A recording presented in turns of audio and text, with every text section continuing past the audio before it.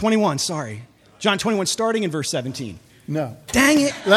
You know what? I'll take. Is there 17 in there somewhere? I'll take it from here. Okay. I'll take it from Sure. here. Okay. I can stand here next to you if you want. Yeah, John 21. We're going to read at some point verses 1 through 12.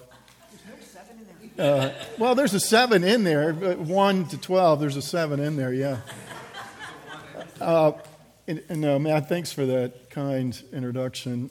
Charlotte and I have been members at Covenant Life for a real long time, longer than some of you at least have been alive.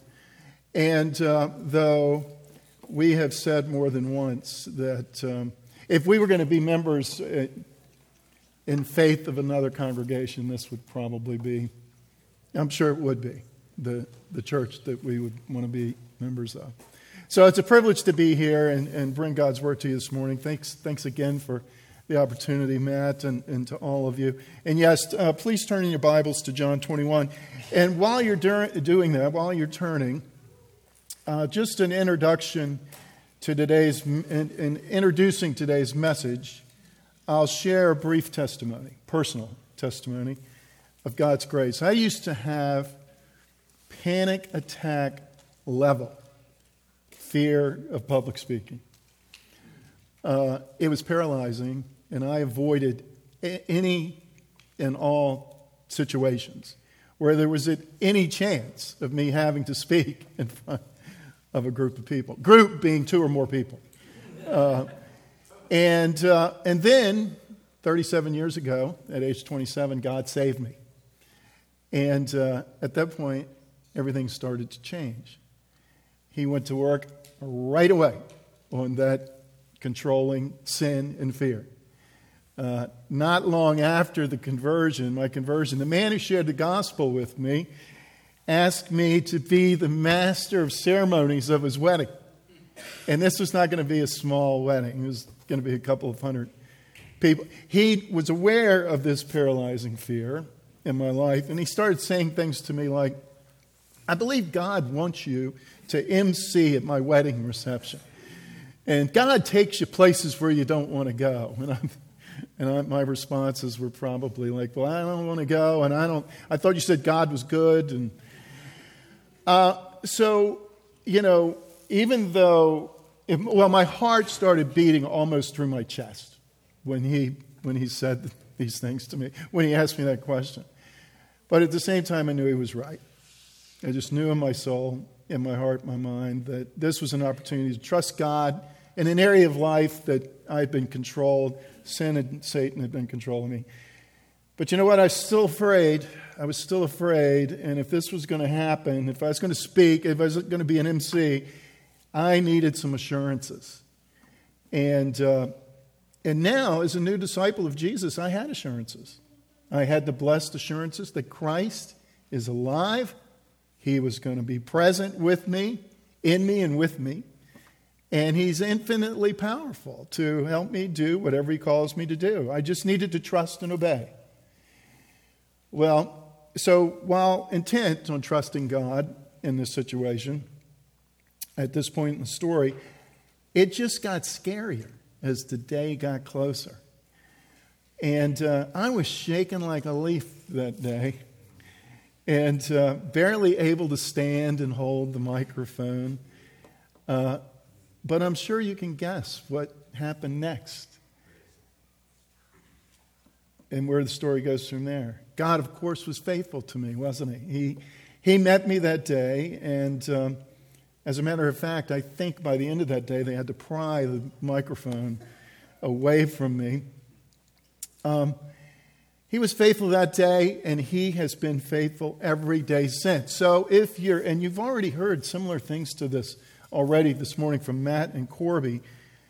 If you're here this morning and life's difficult and scary, maybe you're in the midst of a trial or period of suffering, or God's taking you someplace you don't want to go, like being an MC at a big wedding reception, and you need to be reminded of God's promises and assurances. I think we will, I know, we'll see this morning in John 21 just that. So the title, if you want a title for today's message, it's Follow Jesus with Blessed Assurance. And a scripture passage, I mentioned it. It's John 21, 1 through 18, really. But we're going to read 1 through 12. So read with me, if you would. After this, Jesus revealed himself again to the disciples by the Sea of Tiberias, and he revealed himself in this way. Simon Peter, Thomas, called the twin, Nathanael of Cana in Galilee, the sons of Zebedee, and 2 others of his disciples were together. Simon Peter said to them, "I'm going fishing." And they said to him, "We'll go with you." They went out, got into the boat, but that night they caught nothing. Just as day was breaking, Jesus stood on the shore, yet the disciples did not know that it was Jesus. Jesus said to them, "Children, do you have any fish?" They answered him, "No." He said to them, "Cast the net on the right side of the boat, and you'll find some." So they cast it, and now they were not able to haul it in because of the quantity of fish. That disciple whom Jesus loved therefore said to Peter, It is the Lord." When Simon Peter heard that it was the Lord, he put on his outer garment, for he was stripped for work, and threw himself into the sea. The other disciples came in the boat, dragging the net full of fish, for they were not far from the land, but about 100 yards off.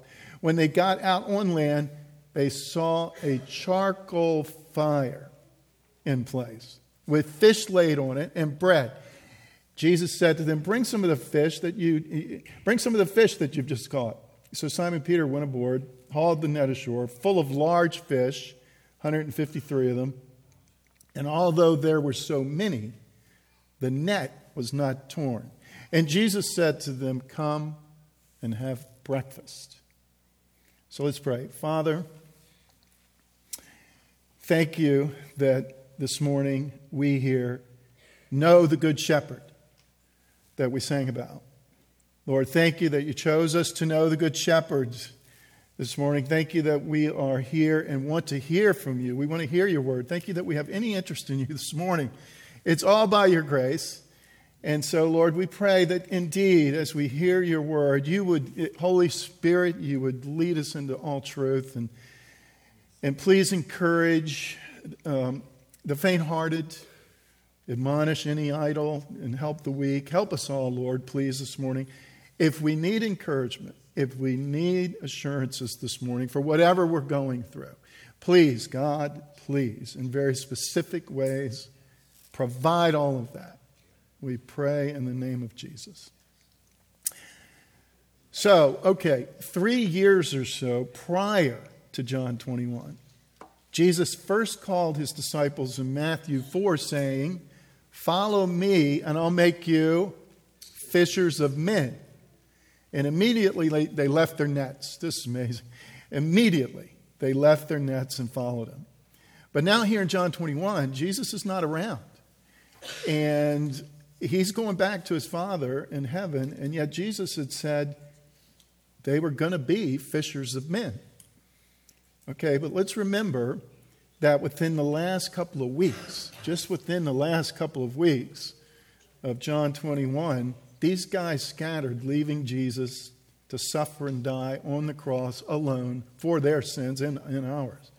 So these guys are now in a place where they need assurances from Jesus that in their scattering and leaving, they haven't been disqualified from this mission, this calling, that he's still calling them to this great mission, and he's still going to be available and willing to help them. They need assurances. In the first 2 verses, Jesus has revealed himself by the Sea of Tiberias, which is also known as the Sea of Galilee, to Peter, Thomas, Nathanael, James, and John, and 2 unnamed disciples. In verse 3, Peter announces he's going fishing, and the others said they're going to go too. We don't know why Peter decided to go fishing. John doesn't give us that information. But what we do know is this. We know this. And please keep this in mind. In the sovereignty of God, they caught no fish that night. These guys are pros. They're professional fishermen.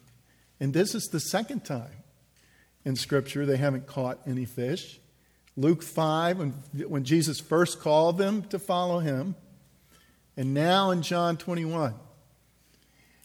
So now these guys, they've spent the last 3 years walking with Jesus. They've seen water turn to wine, the sick healed, thousands of people fed with a few fish and a couple of loaves of bread, the dead risen, and Jesus' death and resurrection. They've witnessed all that. But now Jesus was leaving them and going back to the Father. And this night out on the water, they're freshly aware of their own weaknesses. Even when it comes to what they're good at and they're strong in. They're professional fishermen. So, it's not hard to imagine these guys at sometime during the night, out on the water all night, having a real-life, real-time conversation, maybe something like this. Guys, how in the world are we going to make it without Jesus? Let's be honest, we can't even do what we're good at with success. And then the 4,000, and we're supposed to be fishers of men? Really? Yeah, you're not lying. Not catching any fish tonight makes me think of the good old days when Jesus fed the 5,000 with just a few fish, and then the 4,000, he created fish right there on the spot. That's right. We wanted to send the 5,000 into town to the store, and he said, "You feed them." Peter, you were laughing, I was crying. And what about 3 years ago when we first met him? He filled our nets after we'd been fishing all night. He filled our nets so full they were breaking. The nets were breaking. Yeah, the good old days with the King. Wish he was here filling our nets tonight. Or maybe the conversation went more like this. Okay, yeah, you're right. It hurts. Once again, we haven't caught any fish, and yeah, it's what we're good at. But ultimately, we're dependent on Jesus for everything. And if he called us to be fishers of men, we'll be fishers of men. He will fill the nets with saved souls, just like he did with the fish back at the lake. Look back and remember all he did for us. And look up now and know he's still there, sovereign and ready to help. Well, they hadn't reached Acts 2 yet and been fully filled with the Holy Spirit. So if they had a conversation, it was probably, good chance it was more like the first one. But, we really don't know, do we? They may not have talked at all. My friend Rod Smart and I can play 18 holes of golf and not say one word to each other. So it may have been something like that. But what we do know is this, that Jesus was showing them that any success realized in their call as fishers of men in the Great Commission, any success, would be entirely due to the sovereignty and power of Jesus and not their own strength, gifts, or talents. Jesus was again showing them that they need him even for the things they're good at, like fishing, let alone the Great Commission. He was assuring them that they could depend on his presence, power, and sovereign grace to catch them in, just like he did with the fish. He would provide all that was needed. So, as day was breaking, then Jesus was standing there on the shore. They didn't know it was Jesus when he said, "Children, do you have any fish?" And their response was no. Jesus said, "Cast the net on the right side of the boat and you'll find some." So they cast it, and now they were not able to haul it in because of the quantity. Then the beloved disciple John says to Peter, "It's the Lord."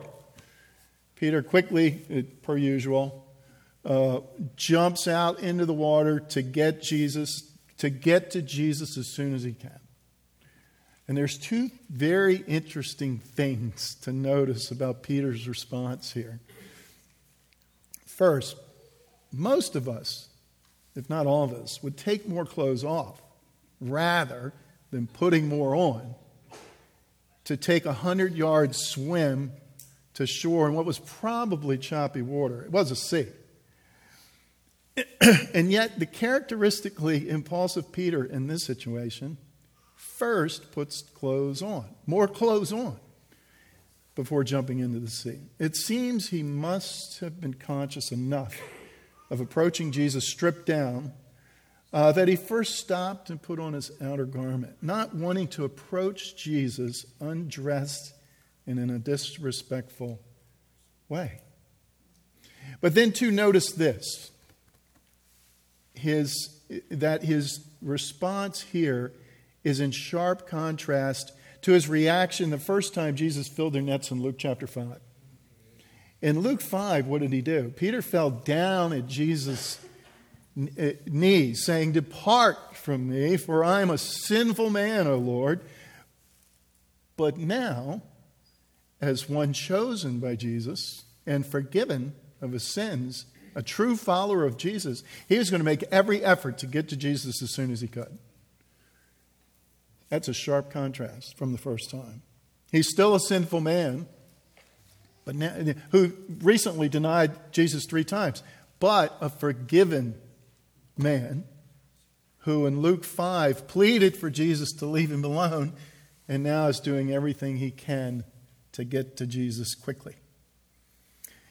Okay, so then eventually they all get to shore, and verse 9 says this: when they got out on land, they saw a charcoal fire in place with fish laid on it and bread.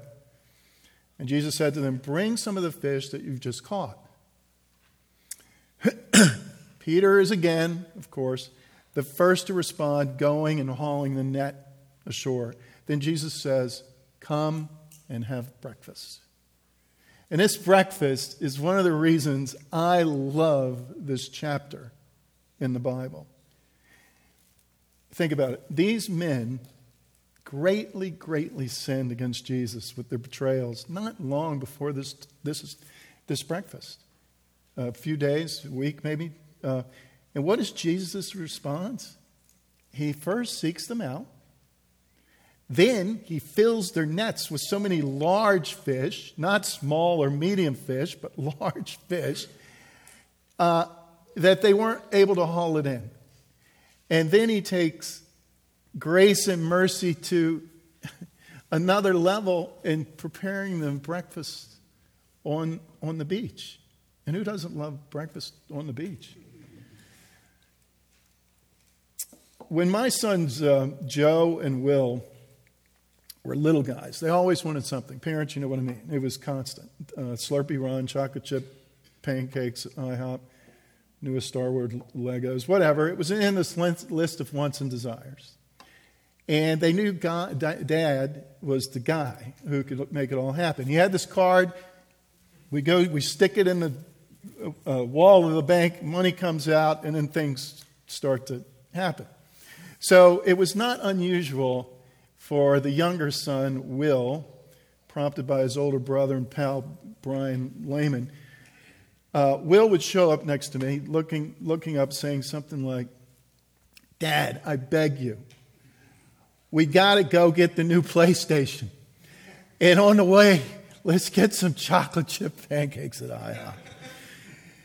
And then if I didn't say, "Okay, let's go," right away, which I didn't because I thoroughly enjoyed Will's begging skill set, he with much trauma then would grab a hold of my legs and look up with this big round face. And he hits me with these lines from the movie What About Bob? A classic movie, one of the best movies ever. Gimme, gimme, gimme. I need. I'm all locked up inside. And then at some point, he took it to another level and started to throw this in. "And I'll do your taxes." Oh, I love to think about it. Well, I tell you this story because clearly I love those gimme, gimme, gimme begging events. And you parents know what I mean. We want to be generous toward our kids. We love blessing our kids. It's a pure joy to do it because we still have sin in us, we don't always do it perfectly. Sometimes we might be reluctant or even stingy and less cheerful about it. But you know what? Jesus is never a reluctant, stingy giver.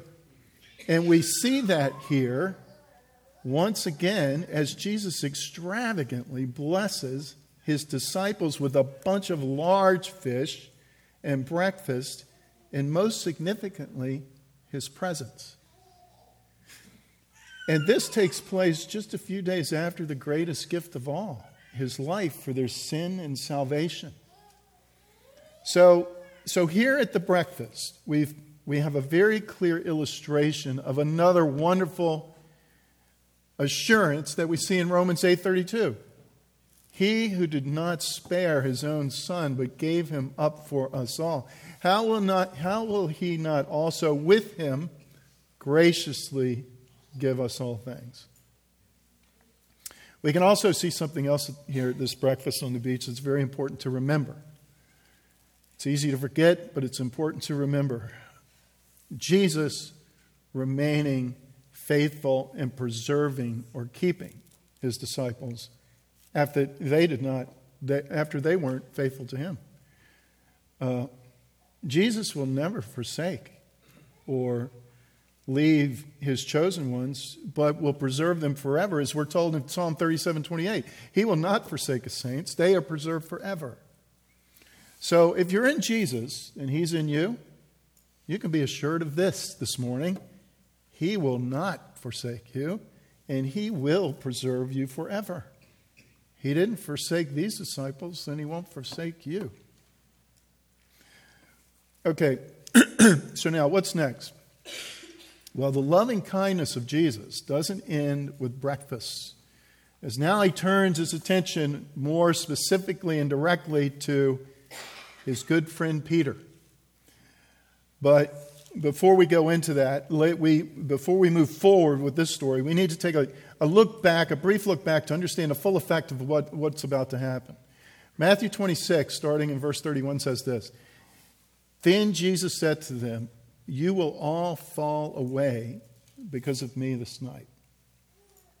And to that, Peter responded with, and this is key, with the other disciples present, that even if all the others would fall away, that he would never fall away. And even if he must die with Jesus, he would not deny Jesus. Well, it's important to see here is that Peter said these things with the other disciples present. We all know what happened. Peter denied Jesus 3 times. So the call Jesus had on Peter to be leader of his church was then compromised. It was compromised with Peter's denials of Jesus. So now Peter is going to need to be restored by Jesus to lead, which is about to happen. But first, remember the charcoal fire that the fish and the bread are laid on for breakfast? Well, that charcoal fire plays a key role here in Jesus' detailed care for Peter. As the only other mention of a charcoal fire in the entire Bible is the one that Peter was standing next to when he denied Jesus 3 times. Keep this in mind, that Jesus cares for you with the same exquisite detail we see with Peter in that charcoal fire on the beach. If you ever have doubts as to whether Jesus is aware of the details of your life, come back here to the charcoal fire and remember both charcoal fires. Okay, so now as breakfast seems to be wrapping up, Jesus now begins to reverse what happened at the first charcoal fire. Starting in verse 15. Jesus said to Simon Peter, Simon, son of John, do you love me more than these? Meaning, do you love me more than these other disciples do? We should notice here that Jesus addresses Peter as Simon, son of John, which was Peter's name prior to being chosen by Jesus. Jesus asked Peter 3 times if he loved him, which was an opportunity for Peter to match each denial with a proclamation of love for Jesus. First 2 times asked, Peter answered, yes, Lord, you know I love you.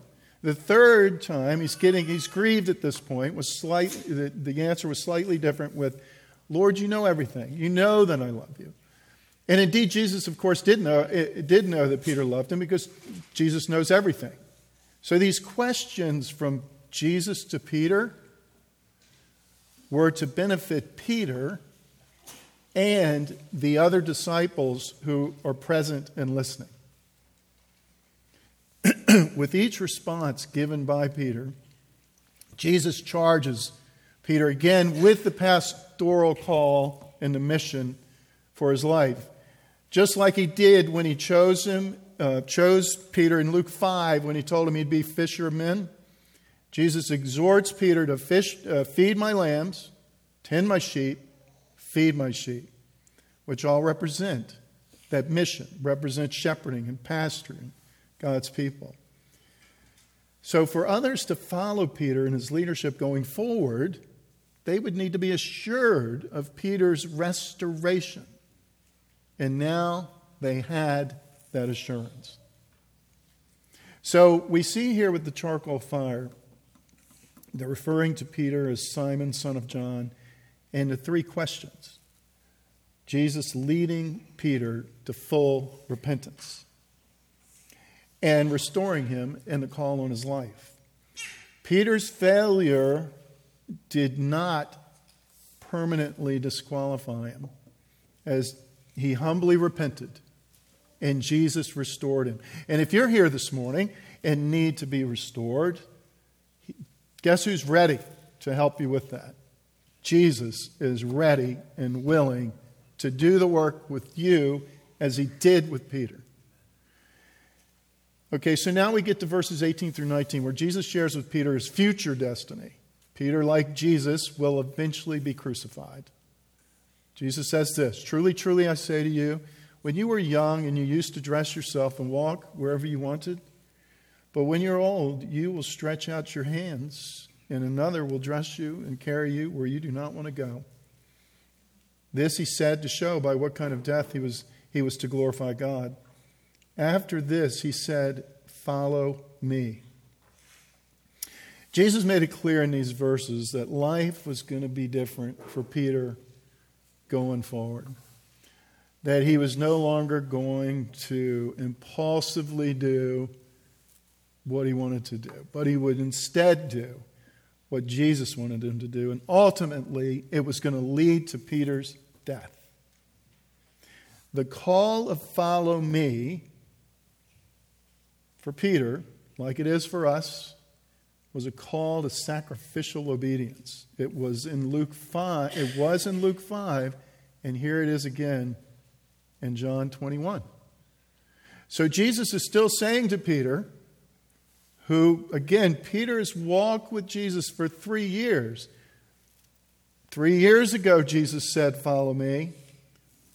And here we are, fast forward 3 years, and Jesus is saying it again. "Follow me." He's still saying it after 3 years. And he continues to say, "Follow me" to each of us here this morning. If Jesus were to ask you this morning, do you love me more than these? Whatever these might be, how could you answer? Is there anything that's coming to mind that you might love more than Jesus right now? In John 14, Jesus says, "Whoever has my commandments and keeps them, he it is who loves me." And that obedience requires sacrifice. For Peter, it was ultimately his life. What sacrificial obedience might Christ be calling you to? Jesus requires repentance. And as the great physician, he's ready and willing to lead us down a road of repentance when we need it. Is there a pattern of sin in your life, either known or not known, that you need to turn away from and turn back to him? He's ready. He wants you to turn back. Turn back today. He's ready to help. Or perhaps you're here, and this is really the first time you've heard Jesus say, "Follow me." Maybe you've never heard that Jesus lived and died for your sins and has been risen and has ascended and is seated at the right hand of the Father and is for you and is saying, "Follow me." If that's true, please be like Peter. Be like Peter. Jump out of the boat and swim as hard and fast as you can towards Jesus this morning. And if you need to talk to someone about it, I'm sure there are folks here that would Would love to talk to you about it before you leave this morning. And so now in closing, let's leave this morning encouraged with these assurances. Jesus is alive, and he's seated on a throne at the right hand of the Father. We can be assured of that because both his resurrection and ascension were witnessed by these disciples and many others. He's alive and seated on his throne this morning. We can be assured of that. We can be assured that he knows where you are, where we are this morning, both physically and spiritually. He knows all the details. We know, we can be assured Jesus is powerful to provide for our needs, whatever they are. Whatever trial or suffering we might be experiencing, we can be assured he is powerful to provide. And Jesus will preserve his saints forever. He's the God who saves, and he's the God who preserves. He keeps saving, and he doesn't stop saving. And he preserves to the very end. And you will be preserved.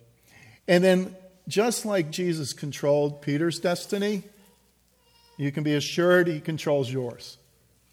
You can know that this morning, that he has your destiny in control. And so now, having given you these assurances, again, Christ again this morning would say, follow me. Let's pray.